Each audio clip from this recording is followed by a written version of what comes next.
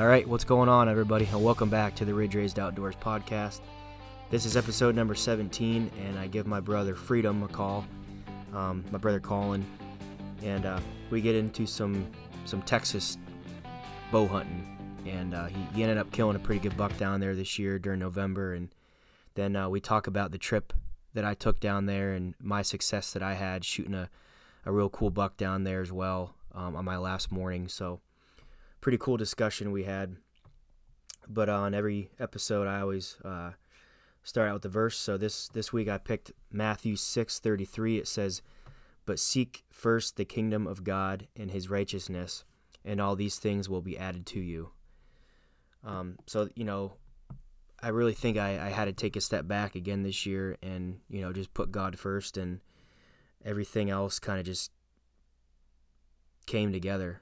And, that's why I picked that verse, because, you put God first and things just work out. That's kind of how it works. And I put my family right below God, and, the rest of it is history. But, the success that I had this year speaks for itself.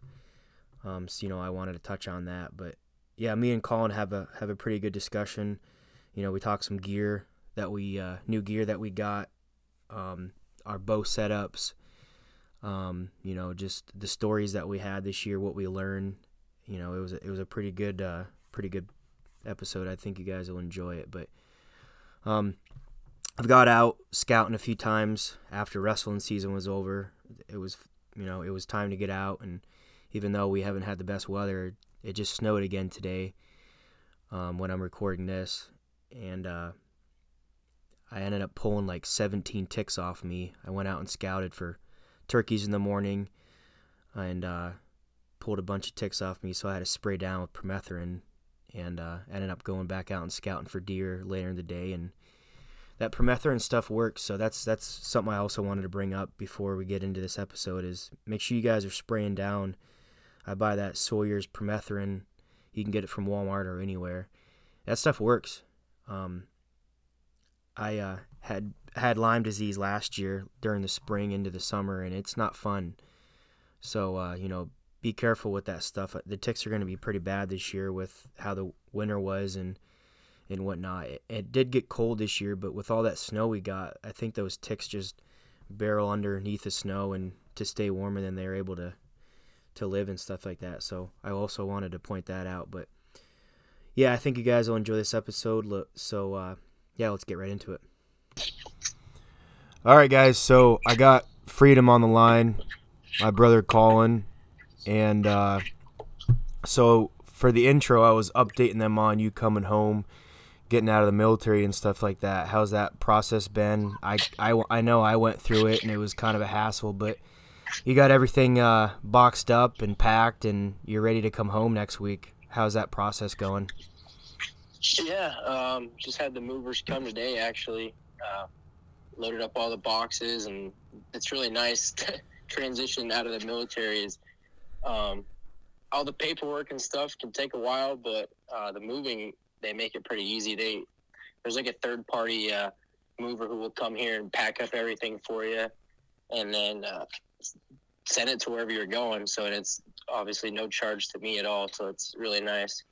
So everything's been going pretty good. We're leaving here next Wednesday, the 30th. We'll be back home by about the 1st of April, just in time for turkey season coming up here pretty soon.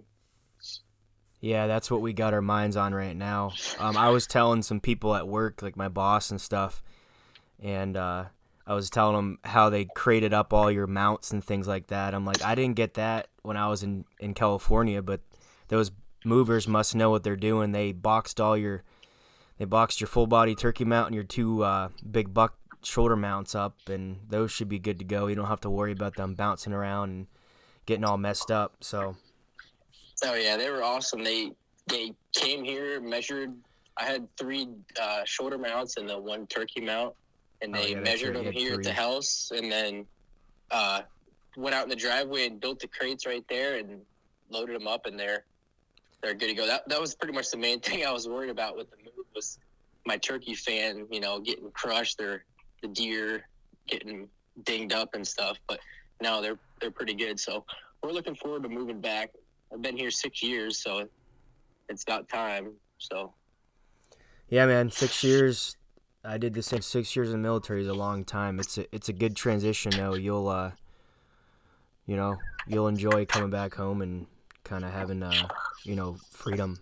So right, being closer to family and obviously being able to enjoy Pennsylvania and the outdoors. It's kind of hard to do that around here. I know we've talked about it before, but majority of Texas is private property, so you're kind of limited on your opportunities here unless you make some good friends or you find some good permission properties, but people aren't as willing to give up their property here as they are back in Pennsylvania. I know you have quite a bit of properties up in the Meadville area that that you hunt on, but down here I was only able to get one or two, so it made it kind of difficult. So definitely ready to be back. Oh yeah, we got all that public land to hunt. We grew up in Warren, have all that in Allegheny National Forest. We're going to try to pound the next couple of years with turkey hunt and things like that. But right. Texas is cool, man. I think we definitely have a home there. We're going to hopefully be going back, hopefully every year. Back. Definitely be back quite a bit, at least for the archery hunting and stuff like that. You got some friends down there, so we'll be back, and it helps. We get free hunting license. Disabled veterans in the state of Texas get a free hunting license. So, I mean, you can't pass that opportunity up. Right. And I do have, like I said, I still have friends here and places we could stay, and then I do have a few permission spots that I got that I'll always have. So, definitely, we'll be back for sure. Oh yeah, it's a blast down there.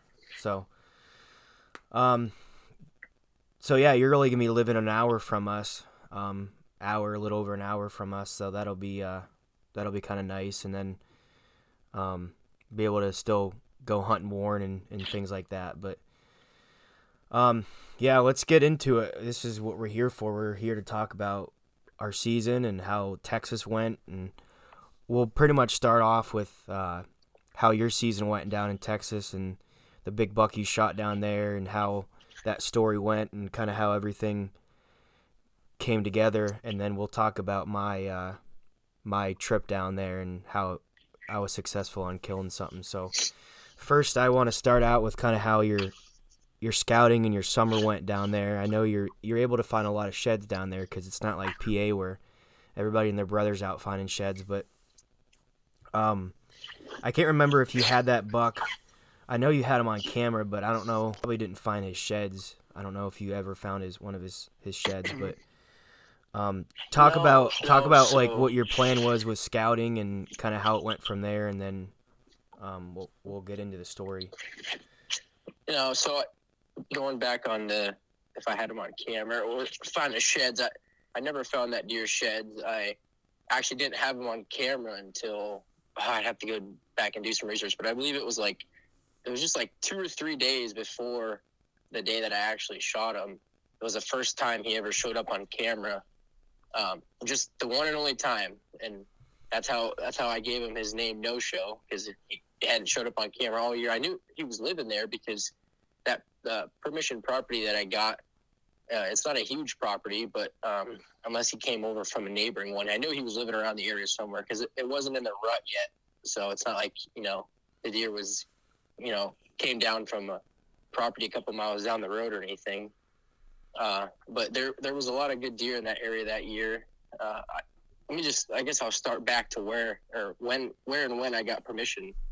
I went over the summer, I believe like August or beginning of September. I went and knocked on the guy's door, and like I said earlier, it's kind of difficult to find properties around here. People aren't as willing to allow people access.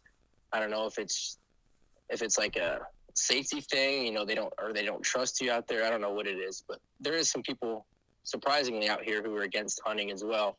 But I got lucky and was able to find someone willing, to allow me to have access to his property. First time I talked to him, he told me no. He said, well, let me think about it. But more than likely no. So I gave him a couple weeks and I went back and knocked on his door again, and he came out, and I was like, "Do you remember me? You know, I came here a few weeks ago. I just figured I'd follow up and see if you changed your mind at all." And he ended up saying yes and giving me permission, and actually we made a pretty good relationship over the hunting season, because every time I would go hunt there, I would stop in and talk to him and stuff after and let him know how the hunt went and everything.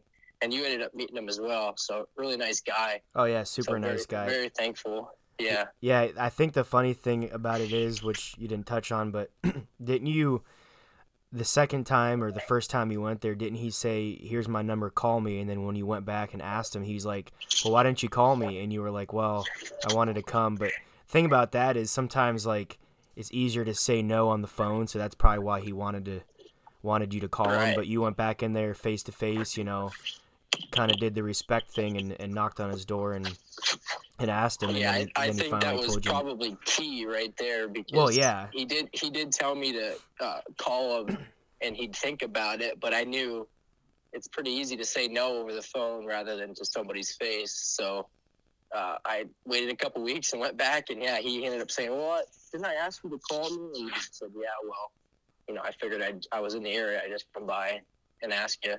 So, but yeah, he said yes, and now we have a pretty good relationship. He'll call me and stuff if he needs anything, and it seems like he's going to allow me to hunt there for years to come. So I'm very fortunate there. And then he welcomed you onto the property as well, and then he welcomed Lexi on there as well to shoot a buck too. So that was in towards the end of summer, and then once I got permission on there, then I started scouting it pretty hard. I put a few cameras out, and I bought a Moultrie cell cam this year that went on there, and a couple Spy Point cell cams as well, which for the price of the Spy Points, they actually performed pretty well, in my opinion. I think I got them for a twin pack, so there's two of them for like $149 at Academy down here. Yeah. And I have had no problems with them all year. And I ran those cameras the whole summer and all through pretty much January till the season was over. Which is surprising, because I've heard a lot of people had problems with their Spy Points, but sometimes you just get a good batch of them, and if you use them the right way and you know, you get good service, they work great. But I know you did have a trail camera stolen, didn't you? Wasn't it your Tacticam, or was one of your good cameras, wasn't it? Yeah. I had one stolen. Someone was apparently trespassing on that property, and because it wasn't the guy who I got permission from, but someone must have been trespassing from a neighboring property on there, and ended up stealing my Tacticam, which was, in my opinion, my best camera. I know those are pretty popular camera on the market right now. Everyone seems like they're grabbing one of those. Yeah, I have a couple of them. They're pretty good, but yeah. So, but I ran those Spy Points and that Moultrie camera. Then I had a few just SD card cameras as well, and I had some good bucks on camera all year. Found a couple really good sheds in there, but that buck that I ended up shooting, I did not have on camera until just a few days before I shot him. So he was, I believe there was a possibility that I had seen him one time during the season. I was hunting out of a ground blind, and I saw two bucks that came into about 60 yards and then kind of hooked to my right. I wasn't able to get a really good look at him, but the one of them looked like it could have been him. But other than that, that's really the only time I saw him, was just that once on camera and the day I harvested him. Well, yeah, so kind of talk about how that property lays out. I know it's not that many acres, but we killed 3 bucks on it. I ended up shooting that buck this year down that 6 point, and then Lexi shot her big 8 point, and then you ended up shooting that big one. But it's just like it's such a perfect like funnel pinch point in that one area, but then the rest of it is just, there's bedding and there's food. There's a creek that runs right through it. I mean, it's just like a beautiful little piece of property. Yeah, I think I touched in the last podcast we did about finding little creek beds or streams around here.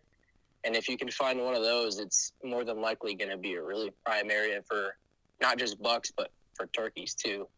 I found really anywhere where there's a stream that actually holds water almost all year round. There's always a lot of deer in there, and there's probably going to be some turkeys if there's some trees along that creek to roost in, because they don't get big trees around here unless there's obviously if they're out of water, and around those creek beds.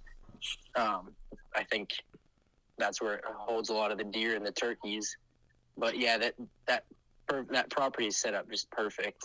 Like there's food, there's that creek that runs through there. We were sitting literally right above the creek. I don't know if you could see it in your video, but we were practically like hanging over the creek, which was pretty cool. Well, I talked about it. Yeah. Go ahead. I said I talked about it in my kill video where I got out of the stand, and I said, we basically park up on top and we come down, and then we cross a creek, and that's our access. We literally walk right up, climb right up in the stand right there, and if we had the right wind, which we did, but we didn't really have the right weather when I was down there, but we still were able to access that, which the creek bed in that spot is prime because you can access a lot of those stands from that creek bed. Like the other stands we access were on the other side of the creek as well, and we were able to walk up the creek and then walk maybe like 100 yards from the creek and access the one stand as well. And then you shot your buck what, 20 yards, not even 20 yards from the creek bed, like 10 yards. Well, yeah, I mean, you shot yours. We were hanging pretty much right on the creek bed. The roots of the tree were digging into the water there. But then if you went another 20 yards up the creek bed to the east, that's where I was hanging when I shot that buck. But like I said, if you can find water around here, obviously it seems like that's what I've been able to realize. It's been really key. I've been struggling to find turkeys around here, and the places that I've been able to find turkeys were right on the water. They seem like they would roost right above it. Right. Which I know is a common thing back home as well, but it's really key here because there's no, especially how hot it gets in the summer and everything, they need quite a bit of water. But that property is just set up perfect. There's a lot of thick cedars that they bed in that I don't know if we got a chance to walk through there when you were here, but like those cedars are so thick that, I mean, and the branches hang over just like almost like an evergreen tree back home, like we're used to. It just provides really good sun cover and obviously good protection from predators and everything. And there's food in there for them. They could hang out in there all day long, and not need to come out, especially if there's water in there. And the awesome thing about that property is that the bedding is all on the opposite side of where we can access from his gate part. So, so kind of talk about your hunt. I know that's where your buck came from, was back in those cedars, and he came out into that opening where you got a shot at him. So talk about the sequence of events that happened with that, and the weather and what wind you had and whatnot. But talk about the whole sequence of events with that. So I had to work that morning. I had to be at work at 4, and then I was off by like 1 o'clock. So I was able, and then at that time of the year, it didn't get dark until I think probably like pretty late, like 8 o'clock or so. It was kind of I think it was like the beginning of November. So it was still getting dark a little later down here. So I had some time. So I checked the wind, and I saw it was going to be an east-northeast wind that evening. And from what I've realized over the last couple of years down here, east-northeast winds are always my favorite. I've killed that buck I killed last year with my buddy Nick. We were hunting him on an east wind. I killed him on an east wind as well. So I saw I had an east wind, which we don't get very often down here. I think that's why it makes them so good, because we get a lot of southwest or northwest or southeast wind. But whenever I saw that east wind, I knew I had to be out there.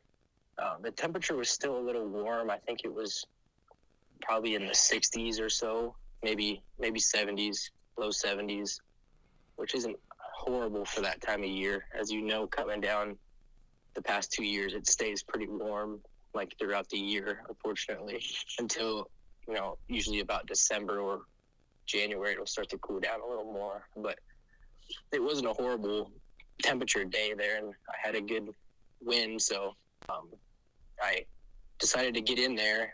I waited a little bit longer than normal. I think I had some stuff to do after work, but by the time I got in there, it wasn't until I want to say 4 o'clock, 4:30 maybe. And of course, I'm pulling down, the guy's back. There's a road that goes back in behind his property. And I'm pulling down in there about to where I was going to get to park.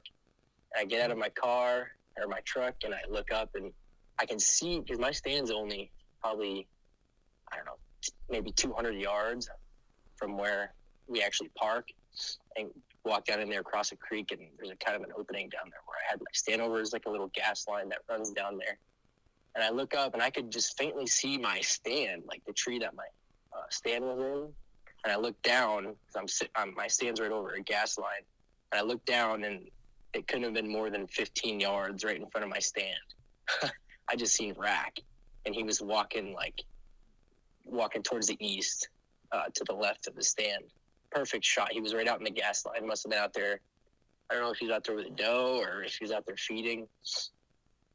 But I never was able to know exactly what buck that was. To this day, don't know if that was the buck that I shot or if it was a completely different one.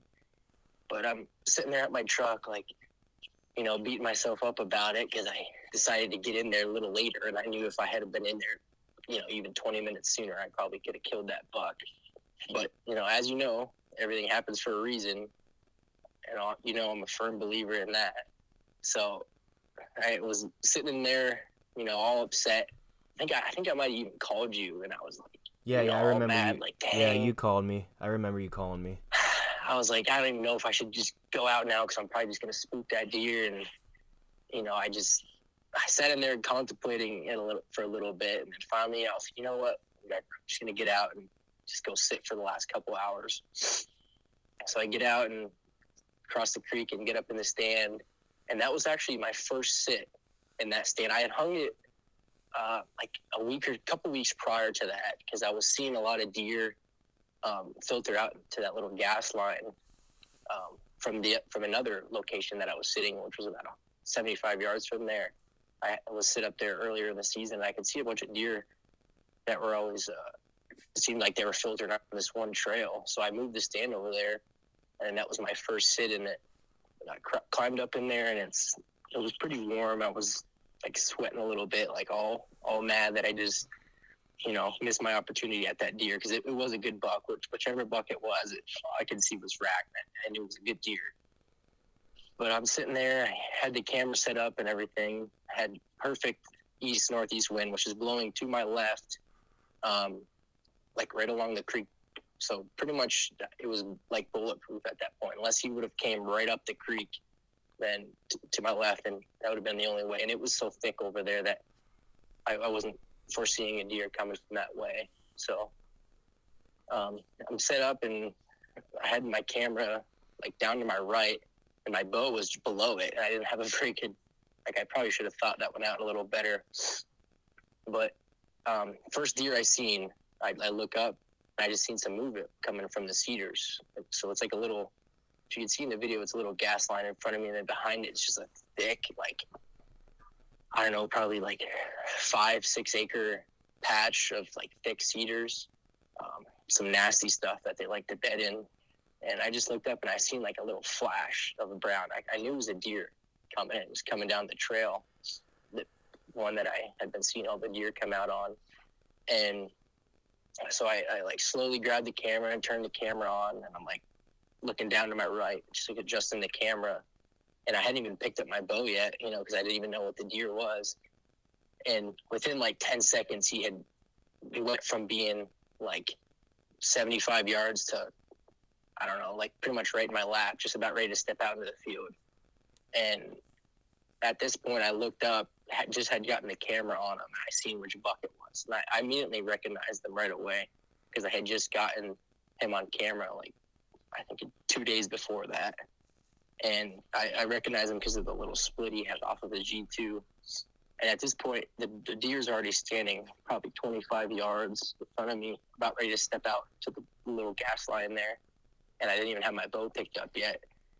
And unfortunately, the trees aren't the thickest down here, so you don't have a lot of cover when you're up there. So I knew I wasn't going to be able to get away with much movement. So he came to the edge of the gas line, and of course, like a smart buck would do, he sat there for a minute before he, was going to show himself. And he tried to wind me, see if anything was out there, and see if he could smell any danger. And the wind was just blowing off to his left, so to where it was like pretty much perfect for me. But if anything would have been out to my right in that field, he would have been able to smell it from that point. So I definitely just watching him do that made me realize, like, wow, like this deer's smart. He knows what he's doing. He's not just walking out there, throwing caution to the wind. Just walking out there like a doe would, not taking his time and stuff. So he stopped there for probably a good minute or so, and I could see him sniffing the air and stuff a little bit, like just checking, making sure there was no danger out there. So at this point, I just had the camera on him, but I was froze because I wasn't able to pick up my bow yet. So he finally entered the field and started to hook to my left a little bit, and that's when I slowly was able to grab my bow. And the whole time I'm staring the deer in the face, and he's just walking to my left. He's already at like 25 yards, and I'm just like, wow, dude, I don't even have my bow yet. Like, there's no way I'm going to be able to pull this off. This deer's already closing in on 20 yards, and I don't even have my bow in my hand. So thankfully, he had his head the other way, and I was able to get my bow up and get my release on. Got the camera on him and everything, which, with self-film is not always the easiest thing to do. Got the bow on him. He stopped at 25 yards and put my pin to 25, drew back, and made one of the best shots I've ever made on a buck like that. And he was slightly quartered away a little bit, so I put it just back just a tad bit and went in, double lunged him, and he ran in there, and I heard him crash within about 50 yards.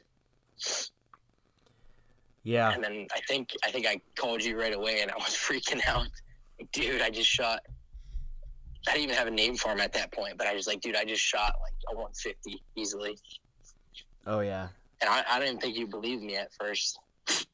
I can't remember how the video was. I don't know if you called me first or whoever it was, but yeah, the footage is really good. It's on the YouTube channel. That was some of the best footage we've ever got. You self-filmed it, you didn't have a second angle GoPro or anything going, but just the footage of him coming in, and you can just see you grab your bow and draw back, and then your excitement after. But I mean, that was a super, super good shot, basically right where you want it. And he runs out of there like as quick as you can. It like storms out of there and goes back and crashes in that. You can actually hear it on the footage too. He crashes in the cedar thicket back in there, and the rest is history. But yeah, definitely one of my. I'll obviously remember that for the rest of my life. That was, and it's just cool. We've never really hunted them over like fields or like really gas lines like that. We've always hunted them like in the hardwood timber. Yeah, it was really cool to be able to shoot a deer out in the open like that, especially a buck like that. Oh yeah, just to have the footage of him coming out with his frame and coming out in that opening like that is sweet. But yeah, you could see your nocturnal light right up and go right through them. And yeah, explain what broadheads you were using. You ended up trying to figure out what you wanted to use. We kind of switched away from mechanicals, and I even had a fixed blade on this year. And if anybody knows me, that's a pretty hard task to get me to change. But my buddy Joel sold you some Magnus broadheads, and then he ended up getting me into some Ramcat broadheads, which I don't know if I'll switch back at all, because I had really good luck with those. But that transition switching from, mechanical to what you shot now, like, I don't know if you'll switch either. Yeah, I'll probably end up running those even back home. There's just a lot of like thick, it's like brush country mainly around here, so you're having to shoot through a lot of different brush and stuff, and the mechanicals just weren't working for me, so I switched it up to some fixed blades and ended up running those Magnus. I think they're called Sir Razors or something like that. I can't even remember, but they cut like crazy, and he only ran like 50 yards and he was done. So I was really happy with those. So I'll probably run those even when I get back to Pennsylvania. Yeah, people are starting to figure out, like, it's not all about, blood trails now. And the blood trail you said wasn't the greatest, but he crashed, and that's the thing. I never had a big buck. I've had does, but I've never had a big buck crash within 50 yards with mechanical, and both of our bucks, expired within 50 yards. The one I shot obviously was a heart shot, and I'll get into my story, but mine ran under 50 yards and actually had really good blood. And I remember you were pretty surprised with the hole that it put in my deer as well. But either way, like, we're shooting heavy arrows and fast bows. Like, you got that new bow this year, well, last year, but this is really the first full year you used it. And the Matthews Tri-X, I was really happy with that this year. Yep. And the Tri-X and the fixed blade combo, I was really happy with. So there's no reason for me to switch back. Right. Yeah, I get the hype behind the rage and everything. Some of them do leave nice blood trails, and it is cool to see that kind of blood. And also the deer, after I shot him, he was running so fast that it wouldn't have really mattered if it was a rage anyways. He was flying through that cedar thicket. So, but he was dead within, I heard him crash within 10 seconds and he was dead. So, right. I mean, you can't ask for much more than that. Well, with the shot you put on him, I don't think it would have mattered if you had a mechanical or a fixed or not, because the shot you had was, pretty much right where you want it and quartered away a little bit. So you got full pass through, and, he crashed real quick. So, and then, we both shoot the Easton Axis arrows, which are, really dependable heavy arrows as well. So, yeah, definitely recommend those if you're looking for a new arrow. The Easton Axis, which is a pretty popular arrow to begin with. But yeah, I ran those this last year, and I was happy with it. Right. Now, so we talked about your new bow and your new arrows and broadheads and stuff. I know you got, what else did you get that was new for your gear? I know you got a new tree stand, which will come into the story of my buck, but did you get anything? I don't know. I can't remember if you got any other new gear, like clothes or anything. I got which came in handy, particularly during that hunt that we just talked about, was the Lone Wolf custom gear, the pocket arm. Oh, that's right. I remember you did get the pocket arm, for filming. Which was amazing because I was used to carrying that big, muddy camera arm around, which weighed about 10 pounds, and I'd have to lug around a big backpack. So that pocket arm changed the game for me. Like, you can fit that thing in your back pocket, and it's as sturdy as ever. Yeah, it actually... No big ratchet strap on there. It's just like one of those little, I don't even know what you call straps. Those. Yeah, those pull straps, they get real tight, and that thing was solid as ever. So, yeah, and it if actually... you're in the market for a new camera arm, that Lone Wolf pocket arm was that thing's sweet. Yeah, it's expensive, but in the long run, it pays off because you actually want to film. You don't want to, like, carrying the old, and, it's nothing, because I actually still use the muddy arm during rifle because it's just a little bit more sturdy for longer shots and stuff. But for bow hunting, when you're wanting to pack in light and you're hanging hunt and things like that, like, you can literally put that thing in your back pocket and carry it in. But it comes in handy because it actually makes you want to film, because you're not lugging around a bunch of extra equipment, and it's real quick. You get it on the tree, get it real tight, screw it in, get it level, and you're good to go. You know, it might Yeah. take 30 seconds to do that rather than that big other arm that has a ratchet strap. It's loud, it's heavy.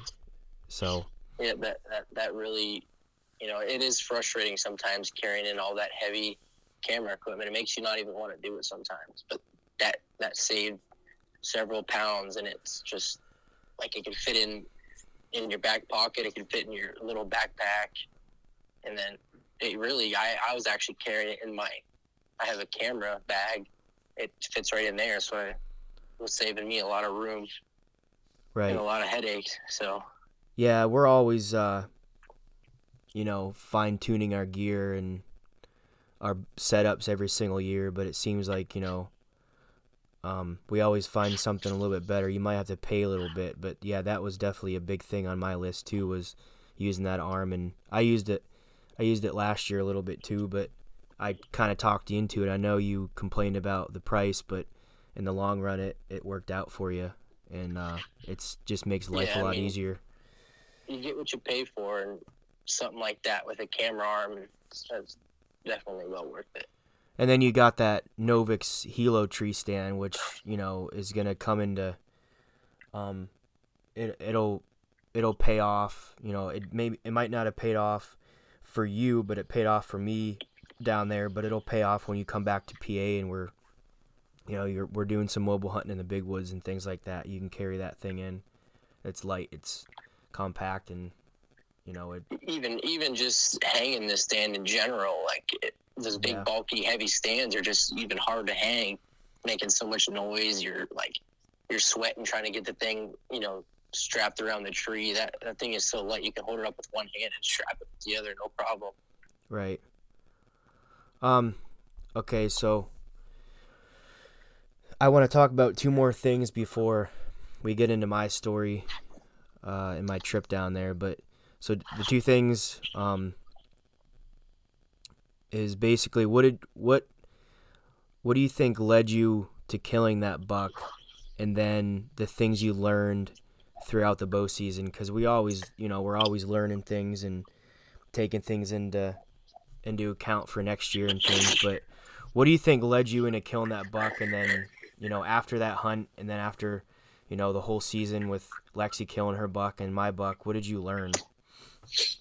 So I think the key factors into killing a buck like that is waiting for the right time. I didn't I had a couple other bucks that I was in there after, but I wasn't in there pressuring them on the wrong wind. I know sometimes you get eager to get in there, it's I'm just I have off work today, I really just want to get in there and hunt them, see if I can kill them, but it's the wrong wind. I think a lot of people go wrong there because you may not even know if you go in there and spook him because he winded you before he even came into sight. But I waited for the right wind. I knew, like I said, that night I knew there was going to be an northeast wind, which was perfect for that spot and just perfect for this area in general. I've noticed a lot of activity on those whenever we get those kind of winds. So patience was definitely a big role in that. Just being smart with it, which I think helped me kill that buck. Yeah. And then what was your next question? Ask it again. Well, you kind of answered both, but it was what led you up to kill that buck, and then what did you learn? So you can see. I guess you answered the one, where it kind of led you up to killing that buck, and the steps you took. But also you learn after this bow season, because we learn things every year and we get better at our trade. But what did you learn this year throughout hunting down there? I think not even just this year that I learned, but over the last 2 years where I was really hunting really hard down here, because the first couple of years I struggled to find properties to even hunt on. But over the last couple of years, I really, really learned how to play the wind, and it's really helped me tremendously. More growing up, we kind of just hunted when we wanted to, and just hunted because we thought we could get lucky or whatever. But I really taking a step back and like really like studied how they, you know, react to the wind and how they, you know, different movements on, you know, on different wind directions and stuff like that. I've learned that over the last couple of years, and it's really paid off for me. So that's something I can carry, you know, into really for the rest of my life, but into moving into Pennsylvania. Because before, you know, we didn't worry about the wind too much. We kind of just went out there and sat where we thought, you know, was a good spot. That was more when we were growing up. So learning that, once you kind of get that, you know, down, then I think your chances of success are a lot better, in my opinion. Yeah, and I think, you know, just over the last couple of years as we've progressed, you know, we don't worry about things that a lot of other people worry about, like gimmicks and things like that. Like, I don't spray down anymore. You know, we don't spray down. We just watch the wind. You know, we don't worry about the little things. You know, I know you talked about, and I talked to you about this.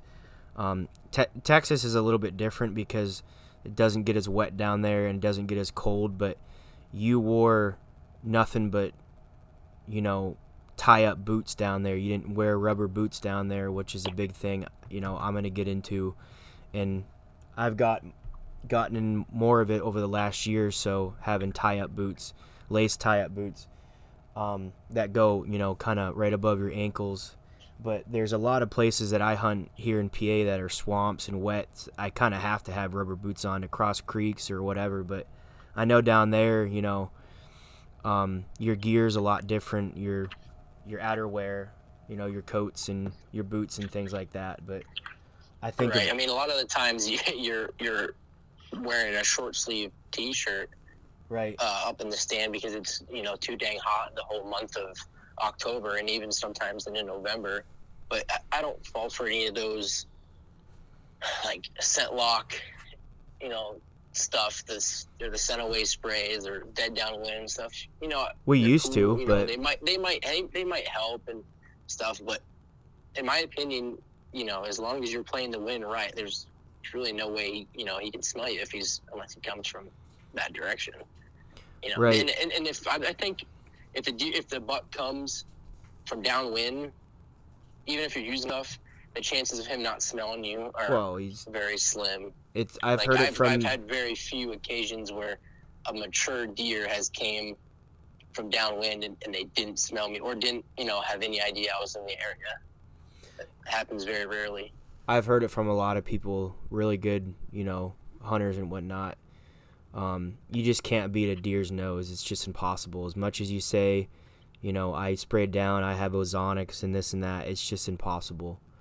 It really is. So you just got to play the wind. It helps slightly, but I mean, at the end of the day, that's how they stay alive. They don't, you know. I know you got into the scents this year, like the scrapes and things like that. Mock scrapes.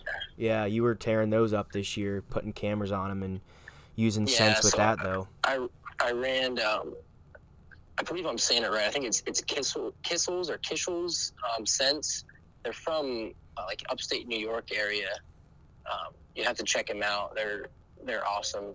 I ran it's like a 3-pack of the mock scrape kit. It was like the interdigital, the preorbital, and the metatarsal gland. They come in like a 3 or 4 ounce bottle, all 3 of them. And I was running those from like pretty much October all the way through the end of season here into January. And I noticed once I started spraying those on some mock scrapes, they like Action was just in there the other day to grab my last stand, and they're still tearing that scrape up. Like those things, that Kishel's was, you know, he's got it going on there. They were really cool to be able to see that. I would spray the preorbital on the licking branch above, and then the tarsal and the interdigital on the actual scrape itself, and they would tear that thing up. I had hundreds and hundreds of pictures this year on my cameras of bucks hitting those scrapes. And like, I think there was like a week I sent you, like, I swear there was at least a dozen different bucks that were hitting that scrape. This was like right before you came down here. It was starting to heat up a little bit. and I would go in there every couple of days or every time I would hunt that and just spray a little bit on there. And by the next day, they were in there just tearing it up. Yeah, So that's definitely something I'm going to keep in my arsenal, for years to come. That really worked this year. Yeah, I used Sense this year too, and it definitely worked for the mock scrapes and things like that. So yeah, let's get into my story here about my trip going down there and leading up to the story and things like that. But so basically, we knew it was your last year in Texas for you living down there at least. So I know I had to come down, take some vacation, and I got that new job in the summer, but I know I had a couple days of vacation to get down there. I can't remember if I came down did I come down on a Wednesday or Thursday?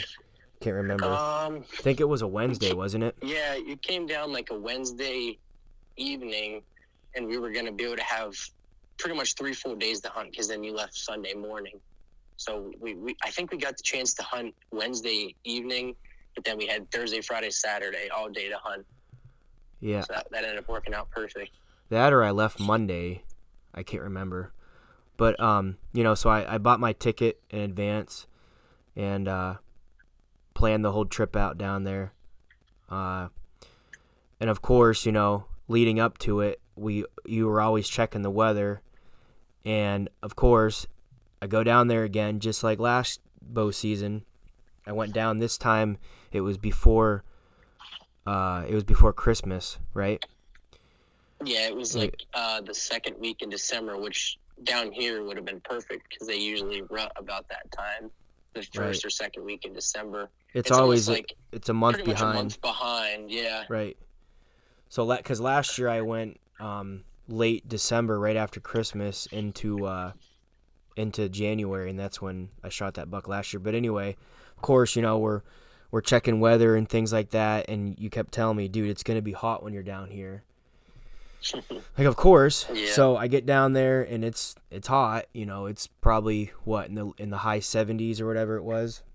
I think it was even into the 80s some of the days, and probably leading up to it, it was like in the high of 50s and stuff, which really had the deer up and moving in, like even into the 30s at night and stuff, which for down here is pretty cold, which it really gets things heating up down here in terms of the rut. But yeah, of course, the week you get here, it's calling for I think the lows were only in the 60s or something like that. 50s, because I think that's when in the mornings it was in the 50s. But of course, the week before it was prime. It was in the 40s or whatever. Yeah. 50s, high 40s, low 50s. But so yeah, I get down there. Lexi picked me up because you were working, and our plan was she was gonna pick me up. We were gonna run to Academy, get me a license, and then grab a bite to eat, and basically you were going to get home, we were going to get out there. So that's what we did. Got out there and set a stand up, and I told you when I initially got there, we pulled in, and it's in the video too, because we filmed the whole thing. It's on the YouTube channel as well. Pretty good video. And I knew it. I told you, I think we're going to kill a buck in the morning.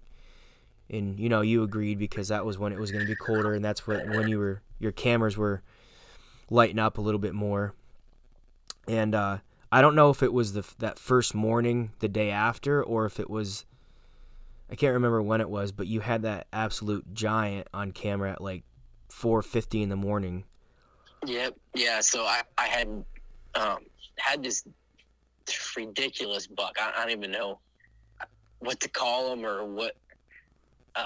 I wouldn't even put a score on him, but definitely, with no doubt in my mind, the biggest buck I have ever gotten on camera in my life. Oh yeah, by far. I'm talking pushing 170, dude. This thing was huge. I think I ended up naming him Splits or something like that because he just had splits coming up everywhere. He was super non-typical. And for those of you thinking Texas, oh yeah, you guys have high fences and all that. No, this is free range, just like it is back home. We're not hunting on high fences. We don't have that that luxury of doing stuff like that. So this is free range, no fences, nothing like that. Oh, These it's are just free range permission deer. property, like you said earlier. Exactly. Like just like it is back home, like you'd go knock on someone's door. Yep. But So I had that buck on camera. I remember. So we hunted that evening, right? And then the first evening didn't see much, maybe just a few doe. we saw like pretty 3 warm. doe out in the distance. I remember that night. Yeah, and then we go to bed, and my alarm goes off in the morning to wake up, and I immediately check. I had an alert from the Mulch Trade Mobile, and I'm like, okay. The first thing I did, I checked it. First picture that pops up was splits, and I was like, oh my gosh. And they had just sent me the picture. So this was probably like, I don't know, maybe he was there like 5 a.m. We missed him by like maybe an hour. He came by about an hour before it got light. Yep. And I woke up and came downstairs and was like, dude, like, look who's on the camera right now. Yep. Of course, our luck. But yeah, it was just that week was so warm. The deer were just moving, when it was cooler out. As soon as the sun would come up, they went right back to bed pretty much. We had a little time in the morning maybe to catch some of them, which, ended up happening with the deer that you shot. Right. Yeah, we hunted that morning. I don't even know if we saw much that morning. We might have saw that little small buck from the right that morning. Remember that, him coming through that jumped the fence, and then he came down the creek? Yeah, across the creek right there. It was slow, like... Oh, yeah. It was just like a humid, like warm morning, just a morning that you don't, you wouldn't expect to see much. Right. And that's exactly what happened. Yep. And then we bounced around a little bit. I know we went down and hung a stand in a different spot. We were like both sweating because it was so hot. We hunted that. I think we hunted that night. I don't even know if we saw anything. And then we hunted that again in the morning. I can't remember what it was, unless we hunted the spot where I shot mine in the morning. But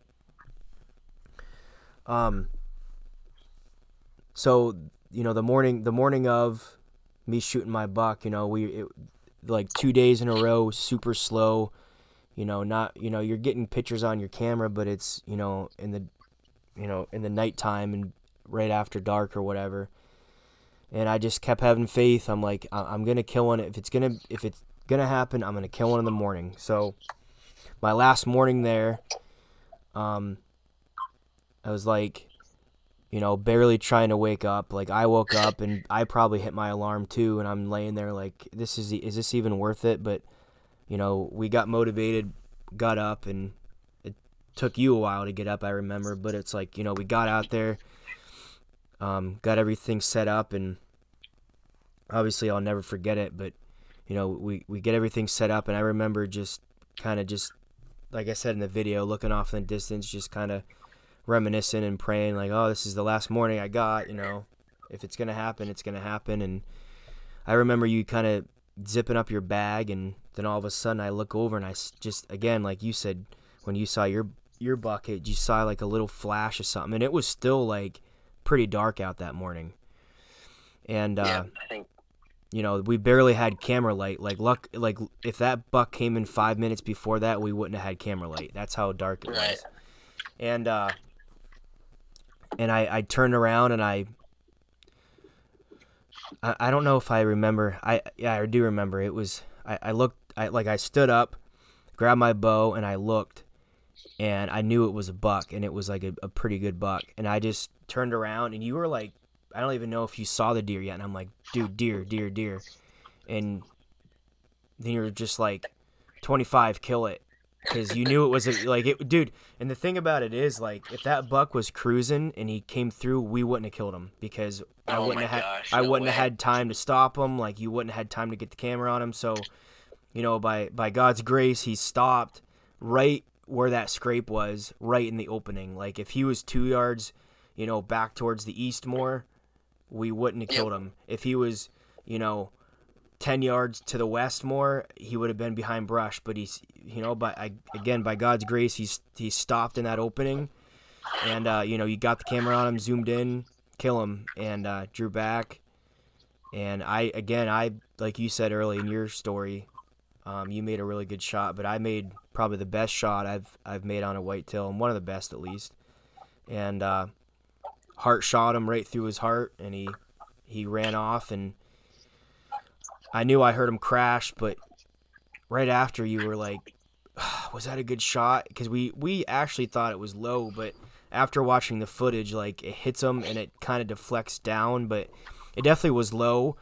But after gutting him out and everything, it was right through his heart, all three. I mean, I don't even think it was low. It was just the angle from being in the stand and everything. I think it was honestly just like pretty much a perfect shot. Yeah.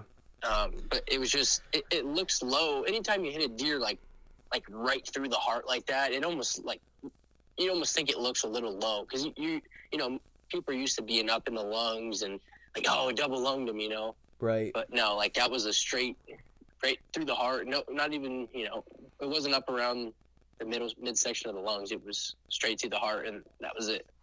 Oh yeah. And it was the coolest thing ever to film like over your shoulder like that, because the way we had the stands hung, I was just right above you. Yep. And literally right above your shoulder I was filming. I remember just looking up. I hadn't seen the deer coming in. I was like just zipping up my bag, and then you said buck. Yep. Turned on the camera, hit record, and I just looked up, and he was already standing right there, broadside, like 25 yards.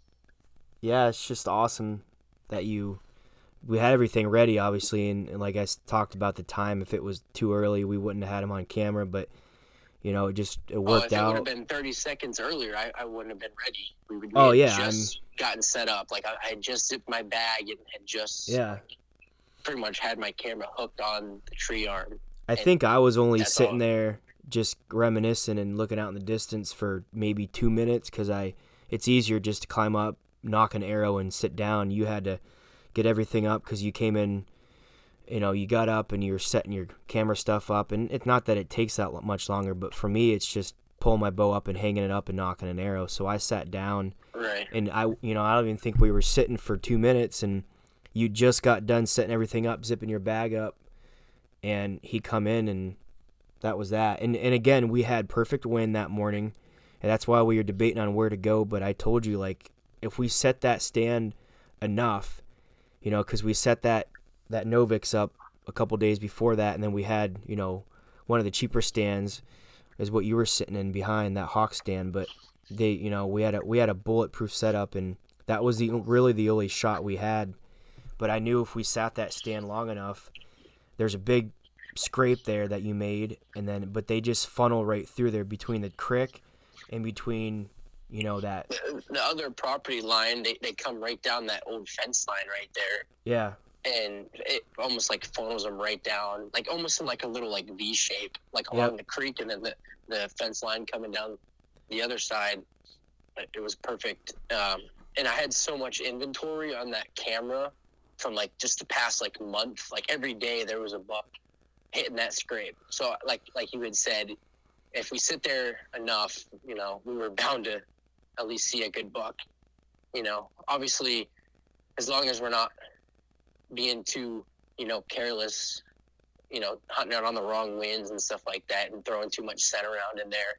But I knew you were only there for 3 days, so yeah, it was perfect. It's not like, you know, we were also smart with our access too, because all we had to do was just cross a creek, walk about 4 yards to the tree, which was an awesome tree we had. I think it was another live oak, wasn't it? Yeah, live oaks are my favorite around here. It's really, they offer the most cover, and they're just the biggest to get a tree in. They're just the biggest trees. Yeah, they're the biggest ones around there, and it was, you know, 4 or 5 yards from the creek. You get up in there and you're set. We weren't messing around. We weren't going right in the middle of the property checking cameras and doing things. So, you know, we were smart about it. Well, we didn't touch it because it was a cell cam, but also we didn't go. You know, we didn't need to go doctor up the scrape and go do this and go do that. It was naturally already hot because of all the deer that were hitting it, you know, consistently. Like, that's, I think, is a key. Well, number one, obviously, having a cell cam, you don't got to go check it, you know, and throw your scent around wherever especially if it's over a scrape like that and you're hunting over that scrape. Like, just think about it. You're walking over there every time, you're hunting. Yeah. You're pretty much walking right past that scrape, and that's exactly where the deer are going to. So I had left that cell cam alone. And then also going along with that, we had like bulletproof access, like you said. We came in, crossed the creek, and walked right up the rocks, which, rocks don't set very well. Not like not like a field does. Right. So exactly. It just worked out perfect in that spot. So anytime you can find, a tree with access like that, where you can walk up a creek bed, that's as good as it gets, in my opinion. Right. And that's just, again, that property lays out so perfect, and we had that stand. And like I said before, I told you, when I first got there and we set that stand up, I'm like, if we set here enough, especially if you're telling me, like, they rut around here around this time when I come down, we're bound to see one. And we did, we had a couple good hunts in that stand, because I think that was our third sit in that stand when we killed them. Yep. We were seeing deer. We saw a couple of small bucks, nothing big, but it was bound to happen. Yep. So, and it ended up happening my last morning. So, obviously after the shot, we celebrate, we're freaking out, and, we give it some time. We climb down, and we still don't know, which it's always hard to not see the deer visually fall. But if you hear a crash, that's a pretty good sign he crashed where, right. That initial spot. So we get down, and I was already able to see him when I climbed down. I was able to see his white belly, but we climbed down, and I think we walked like 20 yards, and I'm like, there he is, dude. He crashed right where I thought he did. So yep. Got up on him, and the arrow was the arrow blew through him. So we got up on the arrow. It was completely, filled with blood and dark and red. Got up on him, and, he was just tangled up in all that thick briar stuff. Got him out there, took some pictures, and that was that. But I'm super impressed with those broadheads, though, those Ramcats, those HydroShock. That put a really good hole in him, and, again, Healy ran 45, 50 yards and piled up. So, obviously, if you hit him there with any broadhead, though, in the heart, they ain't going to run far. But, right, exactly. An awesome story, and I think the things I learned, we'll go to that, is just, like you said, be patient. We were patient, and we were smart with our setups. We did get lazy. I remember that second or third day kind of going over to that one stand and hunting when it was kind of hot out and sitting there waiting, and, wasn't that confident. But I was so confident in our setup where we initially killed him. It was just like, because I remember we debated on even hunting there that morning. We're like, where do we go? And we're just like, we might as well just go back to that spot, because I kept telling myself, if we sit there enough, we're gonna see a good one, and we did. But I definitely learned to just how many pictures I was getting on that camera. That's what really made me feel confident about it. But yeah, the things that I learned, was obviously just be patient. The wind and whatnot, but just don't go into, those areas if you don't have to. Like, we stayed out of that main spot. We stayed out of the bedding, which we didn't need to go into, and we just sat and we waited. It would be a different story if it was early season and whatnot, but, when it's rut like that, but you have warm weather, the deer have to move at some point. So, and I think it rained. I don't know if it rained that night or. Yeah, I want to say it rained a little bit that night. I think it did. And then it was still kind of foggy, and it almost like held the darkness a little longer. Yeah. And that's why we were able to catch him, 5 minutes into shooting light, and he was, we'll never know, but he was probably heading back to his bed. Yep. After being up all night, because it was a little cooler during the night. Then once the sun comes up, it starts warming up, and I think they go in bed back down. Yep, exactly. But yeah, two memorable hunts that both of us will remember forever. That's why we do it, though. That's why, we're so ate up with it, because, it's just memories that'll carry with you forever. Just right. It's just cool to have you. When else can you get an adrenaline rush like that? You Right. know, Hey, that's what does it for me. I've said it before. I'll say it again. It's my new drug. You know, I've really got into Yep. the hunting thing the last, you know, 3, 4, 5 years, and it's my new drug. That's for sure. So, um, but yeah, it's cool to have your brother right over your shoulder filming and just experience that. I don't think the footage could have got really any better, you know, like that. So it was just really neat. But yeah, man, Yeah. we're getting a little past an hour here. I've been waking up at 5 to get to the gym after wrestling's been over, and it's already past 10 o'clock here. So is there anything else you'd want to talk about? You know, the last thing I have here is, you know, we got turkey season coming up. You're going to be coming home like next week, and, you know, a couple weeks after that, we'll be slamming some birds. So I haven't been out scouting for birds yet, but it just doesn't even get light till after I get to work anyway. It doesn't even get light till like 7:30, so maybe another week or so, but Right, and you still got another month, you know, to oh yeah. do some scouting. And Right now everything, is the time to get out, but I also been trying to get into the woods and do my postseason scouting for deer as well, because wrestling takes so much of my time, and I can't really do it. My favorite times to scout are, you know, January, February, early March time, and I can't do it because, you know, I'm gone and doing wrestling all the time. So I'm kind of doing that now. Last weekend I was out scouting and whatnot, but yeah, we're just excited for you to come home, man. It's gonna be fun. Kanan, Yep. my son, will be ready Coming to. home at a good time too. Just Perfect right time. before turkey. Before you know it, Kanan will be out there with us. But yeah, I'm excited to get out turkey hunting with you and slam some gobblers. That's for sure. We're gonna hunt the big woods a little bit. Might even go up to the camp and go out there with some guys. But definitely gonna hit the big woods up and get up to the ANF and hunt some birds up there. I'm sure I'll have some vacation saved up to use and whatnot. So definitely excited about that. I'm looking forward to that for sure. You know, I get pumped up for turkey season. You know, that's definitely my favorite time of year. So I'm really looking forward to that. Coming back home and being closer to, you know, my roots and family and everything. And I got a buddy, Nick, my buddy down here, Nick's coming up to Pennsylvania and for turkey season this year. So we're gonna have to take him out and show him the ways. Oh yeah, we'll show him the ways of turkey hunting opportunities down here. You know, unless you got a lot of property and stuff. So we'll show him the ways. We'll show him these mountain birds and how hard they are to hunt, though. Yeah, they don't gobble 500 times like a Rio does down in Texas. That's for sure. Right. Definitely some fun birds to hunt down here, though, if you have the property. Oh yeah, definitely. All right, man. Well, if that's it, we'll close it out.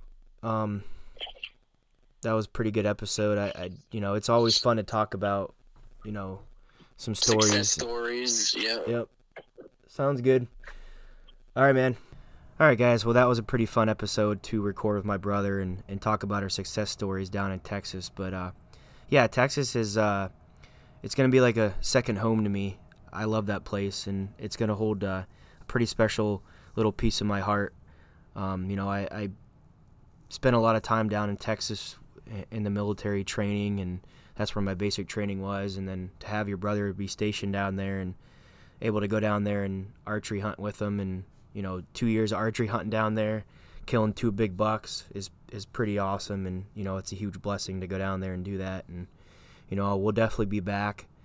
I was even able to go out during spring gobbler. I didn't end up killing a bird down there, but was able to go down and hunt some Rios in the spring. That was pretty fun. But, you know, we'll definitely be back. We got some buddies down there. We can go down there and stay, and definitely looking forward to that. But so yeah, the verse, Matthew 6:33, but seek first the kingdom of God and his righteousness, and all things will be added to you. Really what that means is just, you know, put God first in all you do, absolutely everything you do, and, you know, everything else will just come into a line. And that's what I found myself doing. You know, sometimes I get out of place with life and work and family and hunting and stuff like that. I always have to try to find my place back and put God first. And, you know, I did that, and I think that's why I was successful going down to Texas again this year and killing that good buck. So definitely a fun time down there. You know, like I said a couple times, we'll definitely be back. You know, that's going to be memories that me and my brother can share forever, especially, you know, it's pretty cool footage of him filming that hunt right over my shoulder and me making a perfect shot on that buck. It's something that we'll remember for, you know, probably the rest of our lives. So, yeah, I hope you guys enjoyed it. I'm pretty excited for the next couple episodes, podcast episodes we got. I got some guys in line, and, you know, I'm definitely going to be pumping more out. I got more time now that wrestling's over and stuff like that, and I got a job that I can be flexible with and whatnot. So, but yeah, I appreciate you guys listening. You know, check out our YouTube channel if you guys haven't yet. We got a lot of videos on there. This hunt's on there. Colin's hunt's on there. Again, I just appreciate you guys supporting us and giving it a listen. So, yep, work for it is our motto, and may God bless your hunt. The spirit of the woods is like an old good friend. Makes me feel warm and good inside. And I knew his name, and it was good to see him again. 'Cause in the wind he's still alive. Oh, Fred Bear, walk with me down the trails again. Take me back where I belong. Oh, Fred Bear, I'm glad to have you at my side, my friend. And I'll join you in the big hunt before too long. Before too long.